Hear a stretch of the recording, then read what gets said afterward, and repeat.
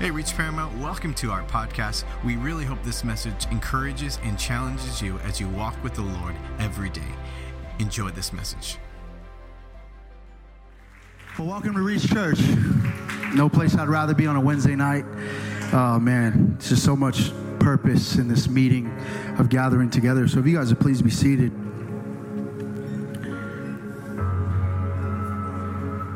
If it's your first time here, welcome. You've come to the right place, a church that loves the Lord, puts His presence above all else, sticks to His word, loves gospel community.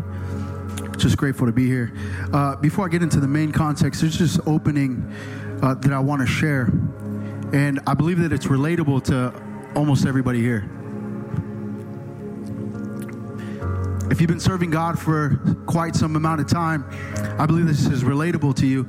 And not that I'm trying to scare anybody, but if it hasn't happened to you yet, it's not a matter of if, but a matter of when. It's inevitable.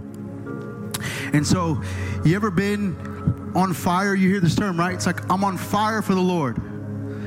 You ever been there in one season and everything is great, right? It's like, this is where I just always long to be. I feel like this is where the Lord has me. He just designed for me to be was right here. You're just on fire for God. And then out of nowhere, you just look back in one season, you're just living in rebellion.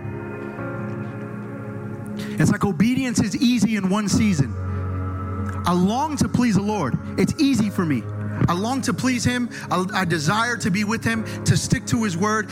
Obedience is easy in one season, but then out of nowhere, you're living in unrepented sin. You're living in rebellion, and it's killing you.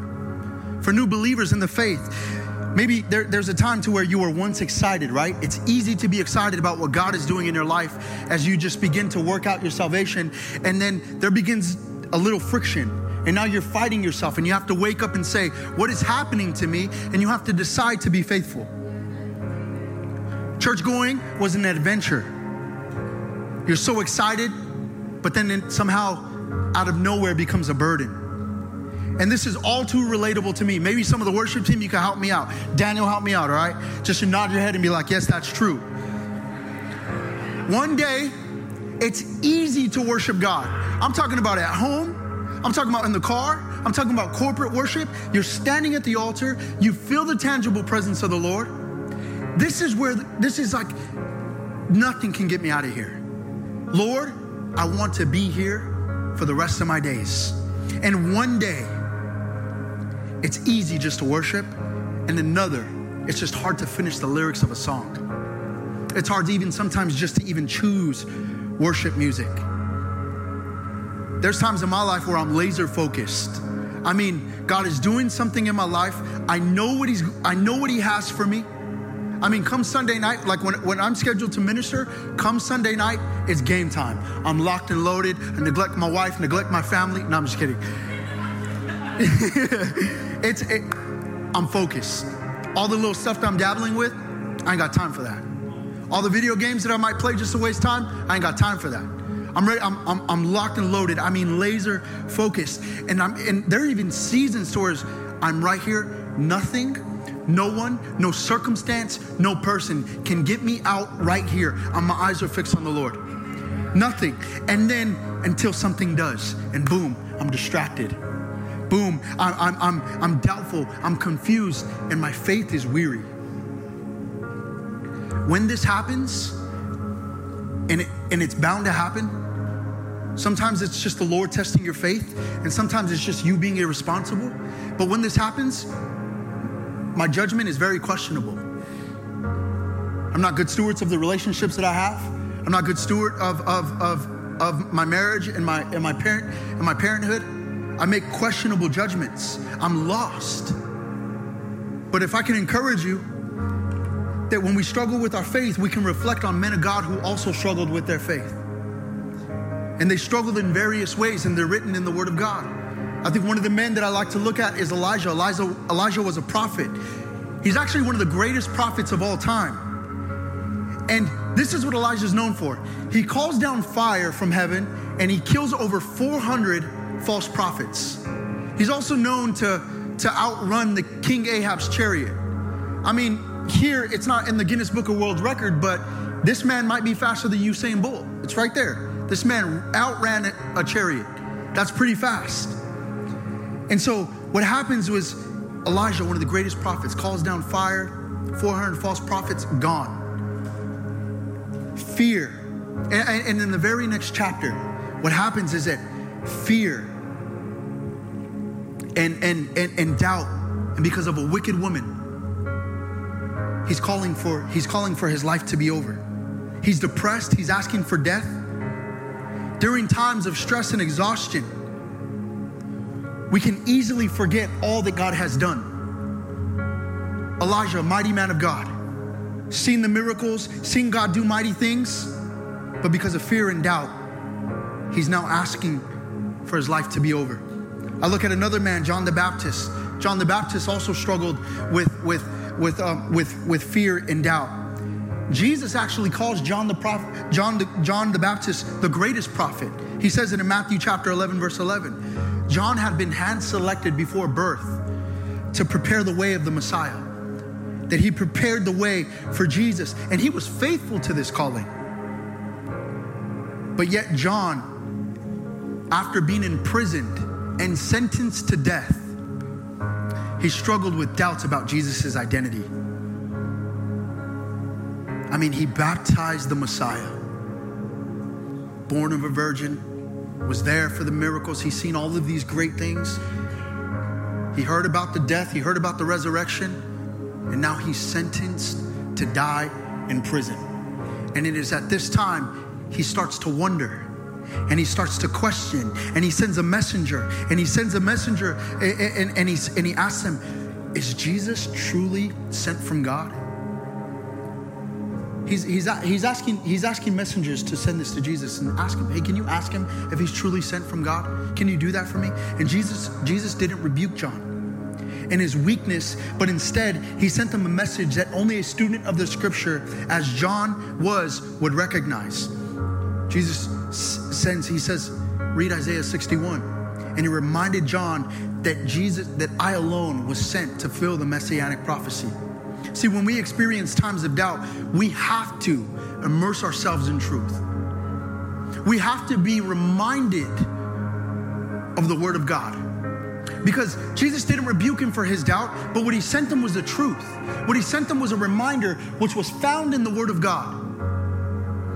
Far too many times, way too often, we search for answers outside of the word of God. Whether that pop open our Instagram, call our mom, call our dad, call our sister, call our brother, call our leader. Although the wisdom is great, it will only sustain you for so long. But when we're reminded of the word of God, it helps sustain us and it gives us hope. It's a reminder that the word of God is trustworthy. Its truth is not subjective. It's the very object of absolute truth that is unshakable, irreversible, and worthy to hold fast. The word of God is worthy to stand on in times of trouble. It's worthy to recite in seasons of struggle. The word of God is so powerful also in Romans chapter 8, verse 16. It says, the Spirit himself bear witness with our spirit that we are children of God. A friendly reminder. The greatest power to overcome doubt comes from the Holy Spirit himself. When you put the Holy Spirit together and you put your obedience just to open up the word and put your faith in that, what can shake us? What can remove us from these places of this is where I've always longed to be. This is where the Lord desires me to be. And one day you'll be shaken, yes. But what will remind you to come back to the place of God, this is where you'll have me? Did you know that the faith of individual believers determines the strength of their churches? Your faith will determine the strength of your family. Men, your faith will determine the strength of your relationship with your sons, with your wife, with your household. Mothers, your faith will determine the strength of the home that you live in, the home that you provide. Does your husband want to come home? Your faith will determine those things. Your faith as a believer will determine the strength of your church, of this church, of your ministries, of your own fruit that you have in your life. And if we all could understand, man, that the times that we're living in are tough. The progression is happening, but it's happening rapidly. It's happening fast. So I dare to say that, listen, we don't have time for so-called believers to not have the Holy Spirit inside of them. We don't have time for non-praying Christians. We don't have time for believers that don't read the Word. We need trees that produce fruit, because the times that we're living in will require spiritual discernment to protect us, to remind us. And so this is an invitation. If you're not doing those things, I'm not pushing you out. This is an invitation to come on in, to walk in fullness of what God has for you. That you don't know how to walk with the Lord, man, maybe the Holy Spirit will reveal to you how. Why? So Father, today we just thank you, God. You are so good, you are so faithful, and you alone are worthy. I pray today, God, that we would just not hear a sermon. Father, we hear sermons all the time, and we're grateful for them, Lord, but I pray that we would leave room for the Holy Spirit to speak to the very areas of our life that we neglect. I pray the Holy Spirit will go down to the deepest, darkest depths of our hearts, that will go down into the crevices, that will go down to areas that we neglect. And Holy Spirit, I pray you would reveal through your word on the things, God, that we need to repent of. We thank you for this time. We honor you. In Jesus' name we pray, amen and amen. Thank you, Daniel. Amen. All right. Well, Merry Christmas, everybody. It's good to be here. Glad that satanic holiday's over. October 19th of 2023, me and my wife welcomed a beautiful baby girl into this world. Yeah. It is my intention that I spend every night with her. I did this with all of my kids. I let my wife sleep, recover, and all those things, but I go back to work one day, and I don't have the opportunity and luxury to spend as much time with the kids as, my wife does. And so just every night, no matter how hard it is, changing the diapers, the bottles, I spend every single night with her until I go back to work, and I miss her. I love it. That's how I bond with my kids before they come back, before I go back to work. And I'm just truly, truly blessed to be a family of 5, 3 healthy kids. God is good, man. I'm just so thankful. Growing up, I played on a lot of teams, just did a lot of sports. And even now, I'm a loser. I play men's slow pitch softball. And so there's camaraderie there. There's camaraderie with the team that you have and the people that, that you serve with in unity for one goal, one mind, one purpose. And I look at a lot of, sadly being a Raider fan, any person that we sign, it's okay, I'm honest. Sadly being a Raider fan, any offseason we sign somebody, we just get overly excited, right? They're just going to change the whole dynamic of our team. And so like, we signed a quarterback named Jimmy Garoppolo, and he completely just robbed the Raiders organization of the money, and because he's not that good. And so I think about it, and he got paid, and he's a part of the team, right? He's overpaid. He's part of the team. He receives all the benefits, and in the most humble possible way. And don't feel bad for me, I sometimes feel like Jimmy Garoppolo as I serve on the pastoral team for Reach Paramount. It's like I robbed you guys, I tricked you guys, and now I'm in. You can do nothing about it. Just kidding. But it's truly an honor. I'm so blessed. I mean it. It's my greatest honor and privilege, other than being a husband and a father, serving a part of this church on the pastoral team. And it's just, I love and honor our pastor, Pastor Omar, Sister Letty, the rest of the pastoral team. It's just truly amazing. Men and women of God with character, integrity. You guys are in good hands. I mean that. So I'm gonna get into the word.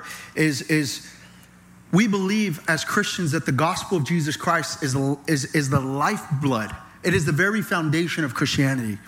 And if we truly believe the gospel, we have to begin to realize that the gospel not only compels Christians to confront social issues in the culture around us, the gospel actually creates confrontation in the culture around us and within us.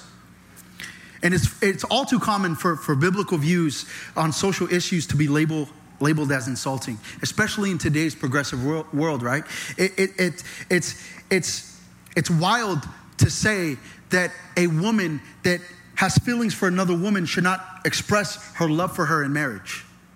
It's only a matter of time that before a Christian is backed into a corner, right, on this issue, not wanting to be offensive yet wondering how to respond. We find ourselves in these political climates, and being a Christian in America today is you say the wrong thing, it's considered hate speech, right? And so we find ourselves on, like, this is what the world does. How do we respond?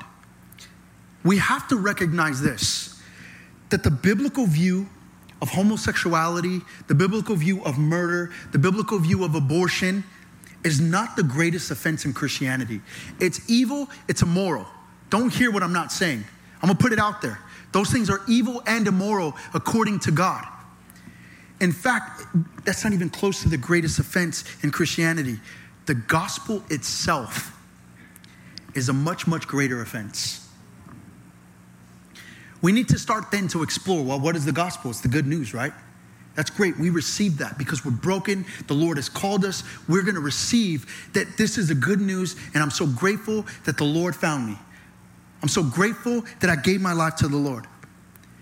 And we need to start to ask ourselves, do we actually believe it? Because our answer to the question of what is the gospel will fundamentally determine how we live in the culture today. The gospel offense begins with this, Genesis chapter 1, verse 1. In the beginning, God. The greatest offense starts in Genesis chapter 1, verse 1. In the beginning, God. This initial claim of the gospel is that there is a God through and for whom all things begin. Isaiah chapter 40, verse 28. Do you not know, have you not heard? The Lord is the everlasting God, the creator of the ends of the earth. The author of all creation possesses authority over all creation, including you and me. We are accountable to him as judge. One of the truths of the gospel is that God will judge every single person, and he will be just while he judges. Does this not put us in a position that we desperately need God's grace? This is offensive to the world. Maybe to not you and I, but it's offensive to the world and to every other religion and to every non-believer. You tell any modern person that there is a God who sustains, who owns, who defines, who rules, and one day will be judge over them. Most will be offended. This is the reason why they mock, why they fight, why they provoke over this. Any person would, and every person once has become offended at this very idea, at this very fact. You look at the beginning of human history. I mean, the moment that God had created Adam and Eve and he put them in the garden, you will see the ultimate problem of the human heart. God puts him in the garden and he says, you are free to eat from any tree in the garden, but you must not eat from the tree of the knowledge of good and evil, for when you eat from it, you will surely die. Here is God's holiness, his goodness, his justice, and his grace is on display right here. But how? Because a lot of the world thinks, well, God puts a bunch of rules on you. He puts parameters on you, boundaries. You're not supposed to do certain things. Well, God, this is how his holiness, goodness, justice, and grace is found in that. God has authority to define what is right and wrong, good and evil. He is the creator, based upon his pure and holy character. So while he does that, God makes clear to man that he will be judged based upon his obedience to the command. God has given everyone grace. And that is evident because he does not hide his law or his love. You have this, but this is something you can't have. And because you can't have it, let me tell you what happens if you get it. God tells every man in which way in life that he shall walk, and he calls them to walk in it. So how does the created respond to the creator? Right here. Within a matter of only a few verses, temptation to sin is right on the table. And the serpent asks Eve, what does he say? Did God really say that? Did God really say not to eat of that? Do you see the downfall of humans? It all begins right here when the command of God is reduced to questions about God. The world has fallen into this trance, and so have believers. So we question, just like John questioned Jesus, are you really the one that was sent? And we do this and we say, is God really holy? Does God really know what is right? Is God really good? Does God really want what's best for me? Does God really know what's best for me? So when we attempt to replace or even eliminate God, we lose objectivity for determining what is good and evil, what is right and wrong, what is moral and immoral. And this is what the world has done. Richard Dawkins, he's a popular atheist. He says this. He says, in the universe of blind physical forces and genetic replication, some people are going to get hurt, other people are going to get lucky. And you won't find any rhyme or reason in it, nor any justice. The universe we observe has precisely the properties we should expect. If there is at the bottom no design, no purpose, no evil, no other good, nothing but blind, pitiless indifference. DNA neither cares, DNA just is, and we dance to its music. That's what this atheist believes. This is what a godless worldview leaves us. Nothing but hopeless opinions concerning good and evil that is this right here is just significantly dependent on social constructs, man-made doctrine, man-made opinion. So when we take away from God, when we start to question, is God really good? Is God really holy? Did God really say? This is where it leaves us. So whatever culture says is right, then it must be right. Whatever culture deems is wrong, then that must be wrong. This is the worldview that prevails in American culture today. Progressive ideologies, evil shifts in the moral landscape clearly communicate that we no longer believe certain things are inherently right or wrong. Instead, rightness and wrongness is determined by social development around us. So I beg to question regarding what that man says, that are we willing to conclude that as long as society approves of the industry of sex trafficking, that it's no longer immoral? Are we willing to tell young girls sold into sex slavery that they and the men that have taken advantage of them are merely dancing to their DNA? And that's what is happening. That what is happening to them is not inherently evil, that they are just products of blind pitiless indifference. They're just unlucky. Of course we wouldn't. We couldn't stare a little girl, a little boy in the eyes that is being sold into sex trafficking. We wouldn't tell them this. But this is the fruit that the world has because of the way of thinking. Because when you begin to take God out of the equation, you begin to question and wonder, well, what is good? What is evil? What is right? What is wrong? And you will trust what the world says rather than what God says. And you will live any which way you want. I believe this should make everyone mad. There is an association in America, North America, the United States of America. It's called the North American Man-Boy Love Association. It's a pedophilia advocacy organization in the United States. It works to abolish age of consent laws, criminalizing adult sexual involvement with minors, and campaigns for the release of men who have been jailed for sexual contacts with minors. This is why the gospel completely confronts social issues. This is why the gospel is offensive to the world. This one might be a little more personal for you and I. Here again, we are confronted with a countercultural offense of the gospel. For even as the gospel grounds the definition of good and evil in the character of God, it also claims that evil is not limited to certain types of sin and selected group of sinners, like these man-boy lovers. Evil is unfortunately inherent in all of us, and therefore an unavoidable part of the culture that we create. Though we all have been created by God, we also have been corrupted by sin. As much as we would like to deny this, our nature constantly demonstrates otherwise. We possess both dignity and depravity. We are prone to both good and evil. And this is the irony of the human condition. A man, John Stott, says this. He says, we are able to think, choose, create, love, and worship. But we are also able to hate, to covet, to fight, and to kill human beings. We are the inventors of hospitals for the care of the sick. We are the inventors of universities for the acquisition of wisdom, and the churches for the worship of God. But we also invented torture chambers, concentration camps, and nuclear arsenals to kill the innocent. This is the paradox of humanness right here. We are both noble and ignoble, both rational, irrational, both moral and immoral, creative, destructive, both loving and selfish, both godlike and wicked. Why is this so? In the gospel, it answers that although God created us in his image, we have rebelled against him in our own independence. So it might look different in all of our lives, but we are all just like the man and the woman in the garden, we think that if God says not to do something, I'm going to do it anyway.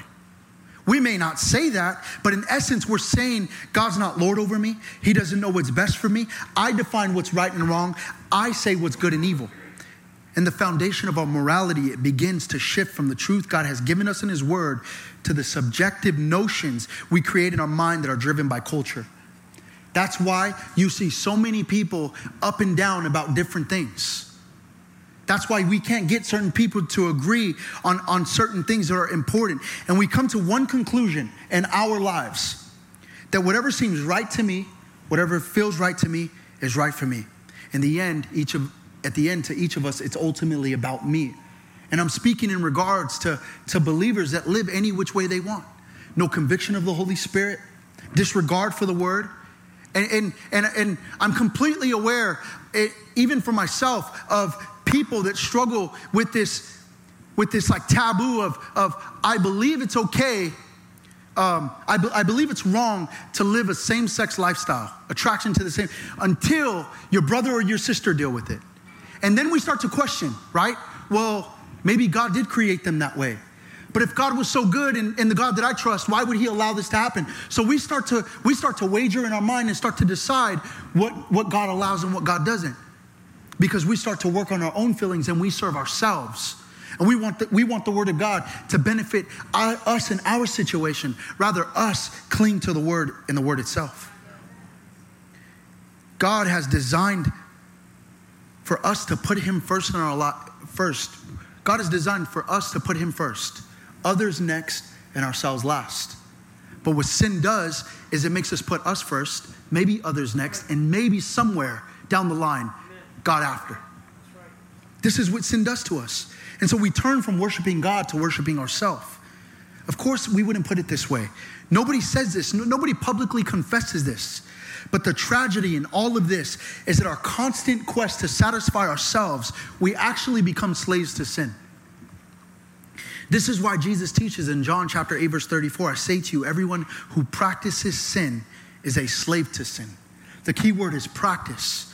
You wake up and you intentionally get better at it.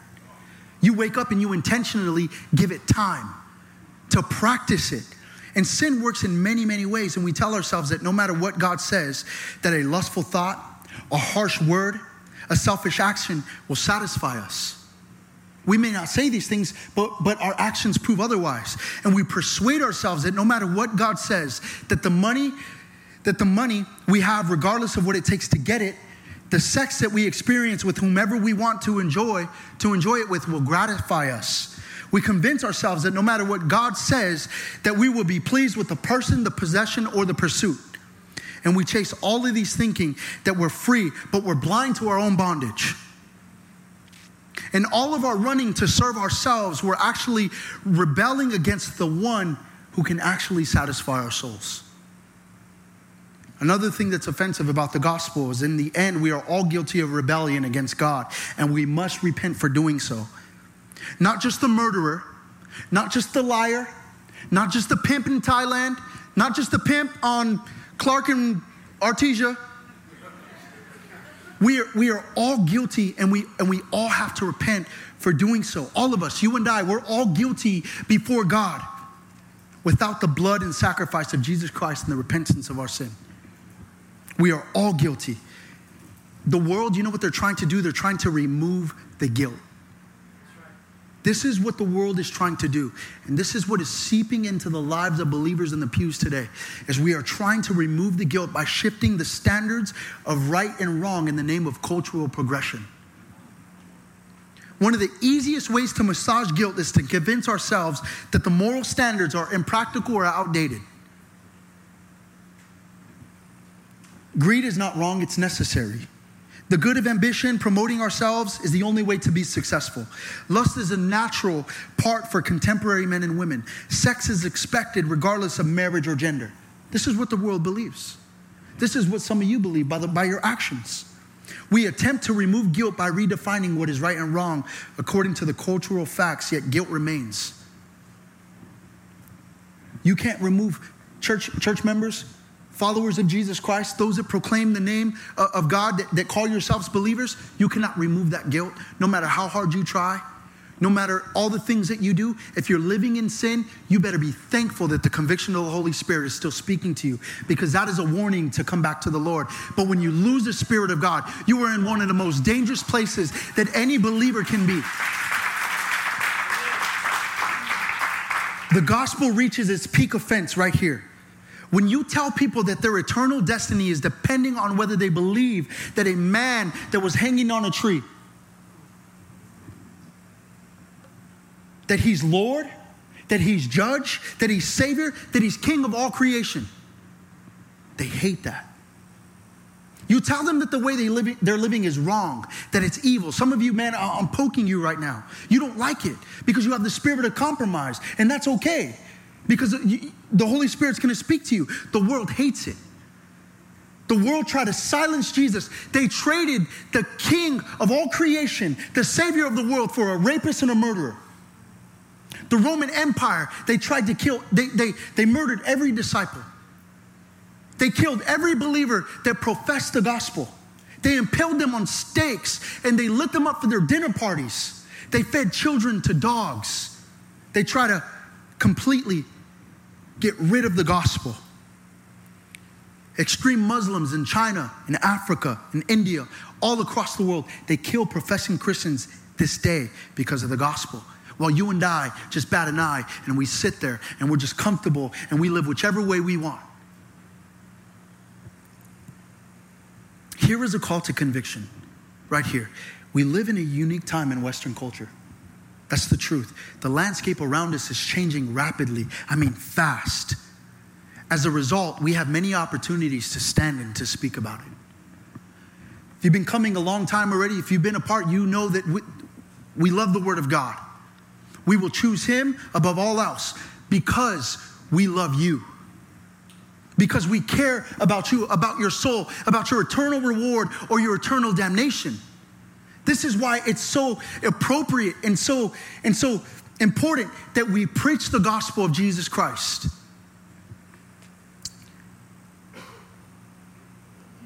We can't let this moment pass us. I mean, I pray that at the end of it all, that it was said of us, that it was said of Jon Tajalle, that it was said of Reach Church and Pastor Omar and the rest of the pastoral team, that we stood on His word, that we didn't back down in the name of cultural progression, that we weren't afraid of the times that were being changing, that we weren't afraid of a virus that we didn't know nothing of, but we knew we were being lied to, so we're going to open up the church doors. You're welcome to walk through if you want. Everyone else can stay home and be afraid. That's fine. But in the name of cultural progression, we don't care. We're opening up the doors. And because of that obedience, revival. You are here because of the obedience of another man that wasn't afraid of what the world was saying. We have to be thankful for things like this. So although these things that we say may rub you the wrong way, deal with it in your heart and take it to the Lord. See what it will do with you. All for the name of eternal reward. This is what we're into right here, is saving souls. One soul at a time. Preaching the word to please God. A call to conviction. And now there's a call to compassion. Colossians chapter 3, verse 12 through 14. Therefore, as God's chosen people, holy and dearly loved, clothe yourselves with compassion, kindness, humility, gentleness, and patience. Bear with each other and forgive one another if any of you has a grievance against someone. For as the Lord forgave you, and all of these virtues put on love, which binds them all together in perfect unity. A call to compassion, and then there's a call to action, is that we love our neighbor as ourselves. That we love the Lord God with all our heart, all our mind, all our soul. That we put our trust in Him and Him alone. That when we're feeling weary, that when we're feeling like, man, I don't know what's going to happen. When we're feeling like in our season of, there's nothing that can take me out of this place where I'm so thankful for all God has done. And then you find yourself in another season wondering, how did I get here? That we trust in God and His word and His word alone. Because more and more Christians today are stepping away from this gospel. More and more Christians are stepping away to find churches that will accommodate them and their beliefs. There are powerful theories. There's a powerful force out there that are leading more and more churches today to accommodate and adapt to the cultural progression. All for the name of inclusion. All for the name of God created you this way, it's okay. This is what is happening today. Did you know that there are eloquent men that speak heresy? Did you know that there are pastors and preachers? They speak great. They speak with the best grammar. They speak very eloquently, but it's heresy. And because they sound good and they have all the followings, we listen to them. We pay attention to them. We like their videos. We share them. We do all of these things because we have no spiritual discernment. We have to care for ourselves. We have to put on the full armor of God and test people for their fruits. Matthew chapter 10, verse 28 says, do not be afraid of those who can kill the body but cannot kill the soul. Rather be afraid of the one who can destroy both soul and body in hell. I find many times that us as believers, that we're more afraid of those that can kill the body rather than those that can kill the body and the soul. We're more worried about pleasing them. We're more worried about their opinions. We're more worried about hurting their feelings than we are more worried about disappointing and being disobedient to the Creator that has called us. The gospel of Christ is not a call to cultural compromise in the face of fear.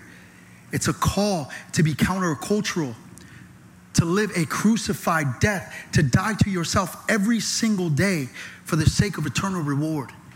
It's important that we stick to the word of God, that we're obedient, and there is something inside of us that is calling us and drawing us near to be obedient in this time. Matthew chapter 10, verse 31, it says, so don't be afraid. You're worth more than many sparrows. Whoever acknowledges me before others, I will also acknowledge before my Father in heaven. But whoever disowns me before others, I will disown before my Father in heaven. My hope is this. My hope is this for all of us today, that we believe that the gospel of Jesus Christ is the core, it's beneficial to our lives in every way. That we need it, that we bleed for it, that we die for it, that we study it, that we live it, that we teach it to our children, that we stand firm on the word. That we aren't afraid of the cultural progression, that we aren't afraid of the woke mob, that we're not afraid of people that will slander us and provoke us for being outcasted from our own family, that will slander you because you stand firm on the word of God. Time and time again, when we choose the word of God, we will see the benefits of it. But because we don't see the benefits as fast as we see the wrong things, we get intimidated. We get afraid. Before I end, I'm closing. We can have the worship team come up here. I know I didn't share many scriptures or read a main context. I'm going to do that now. It won't be long. As I look at the book of Joshua, the book of Joshua, it provides this overview of the military campaigns to conquer the land and the area that God had promised the Israelites. Following the Exodus from Egypt and the 40 years of wilderness and wanderings and generation dying off, the newly formed nation is now, they're now ready to enter the promised land. They're ready to conquer the inhabitants and occupy their space. It's theirs, they're ready for it.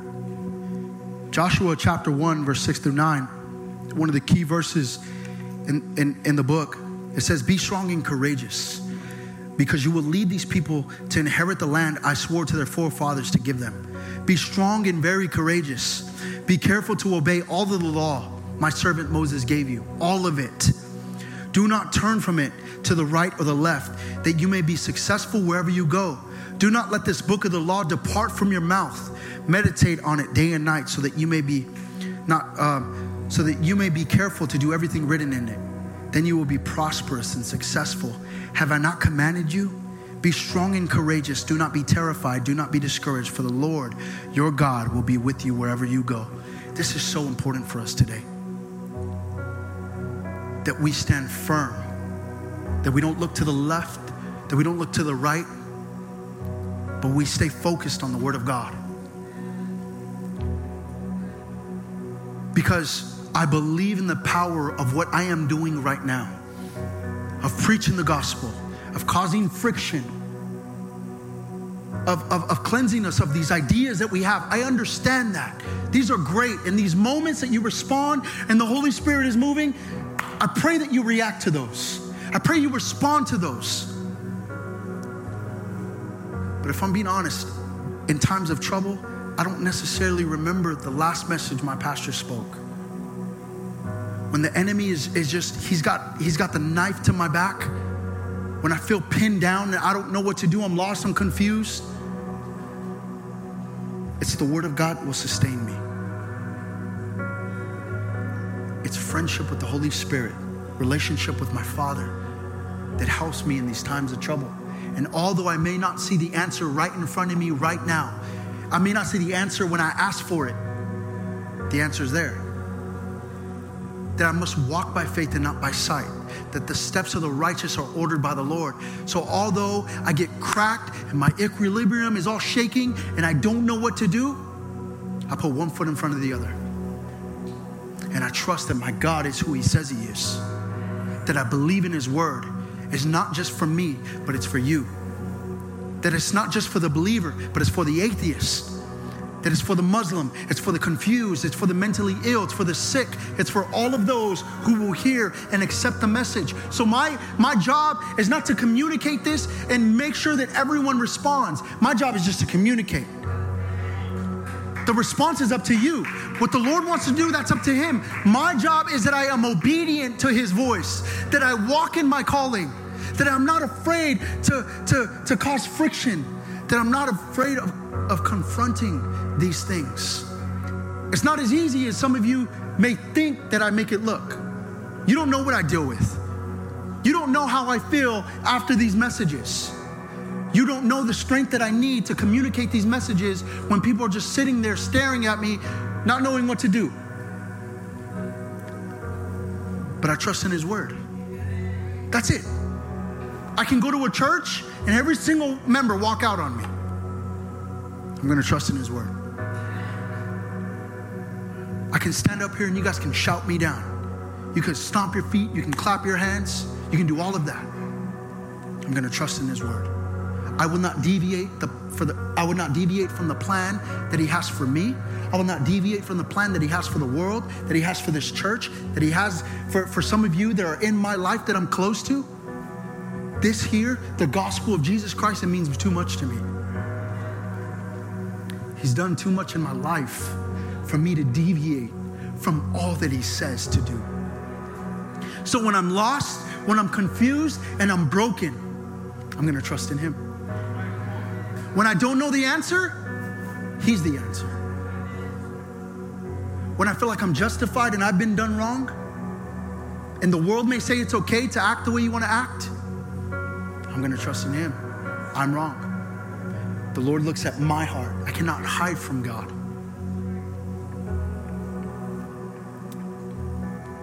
At the end of Joshua's, at the book, he says this. He's speaking to all of his leaders, all of his commanders. He's speaking to the people. And he's telling them, listen, your father served this God.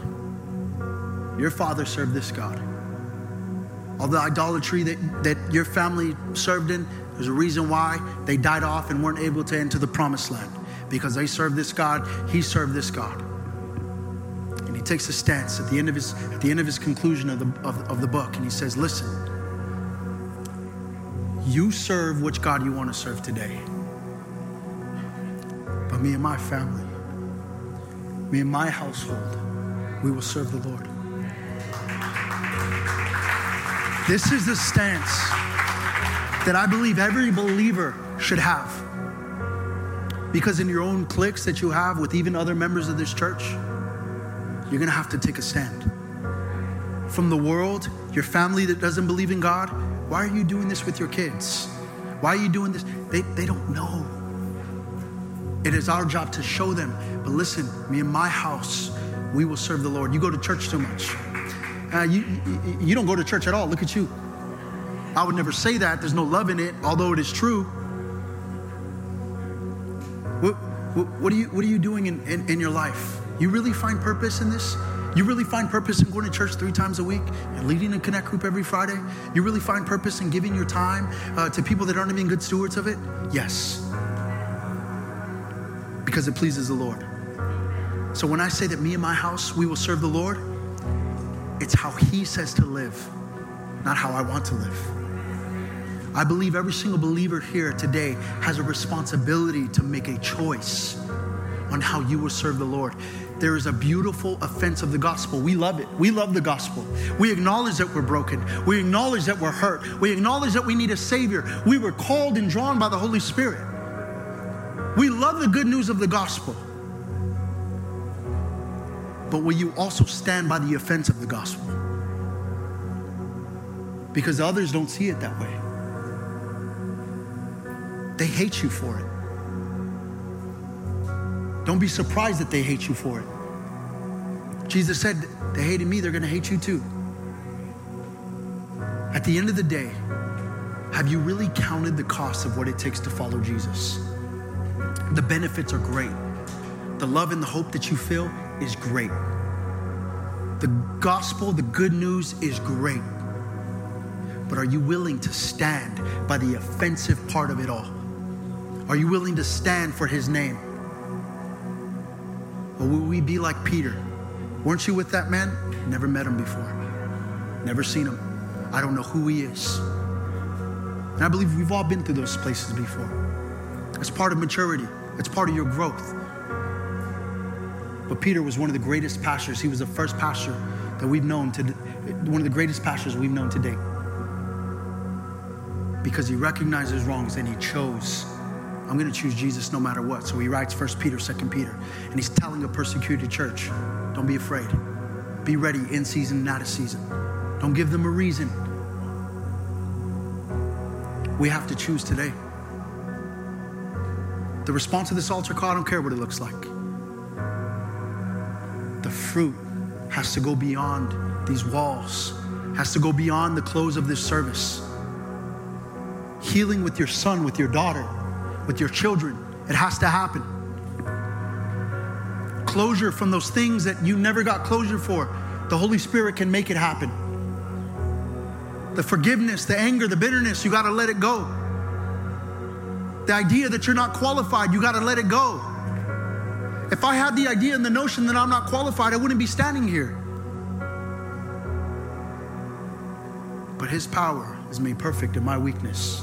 And if I'm going to demonstrate God's power, then I must be obedient in every season of my life. And it all started that I chose. Thank you, God, for your good news. Thank you for your grace. Thank you for the crucifixion, for the blood that you shed for me. Now, no matter how offensive the rest is, I'm going to stand for it. I'm going to bleed for it. I'm going to study it. I'm going to allow it to sustain me, to help me, to push me through until I receive my eternal reward. So I've got every head bowed, every eye closed.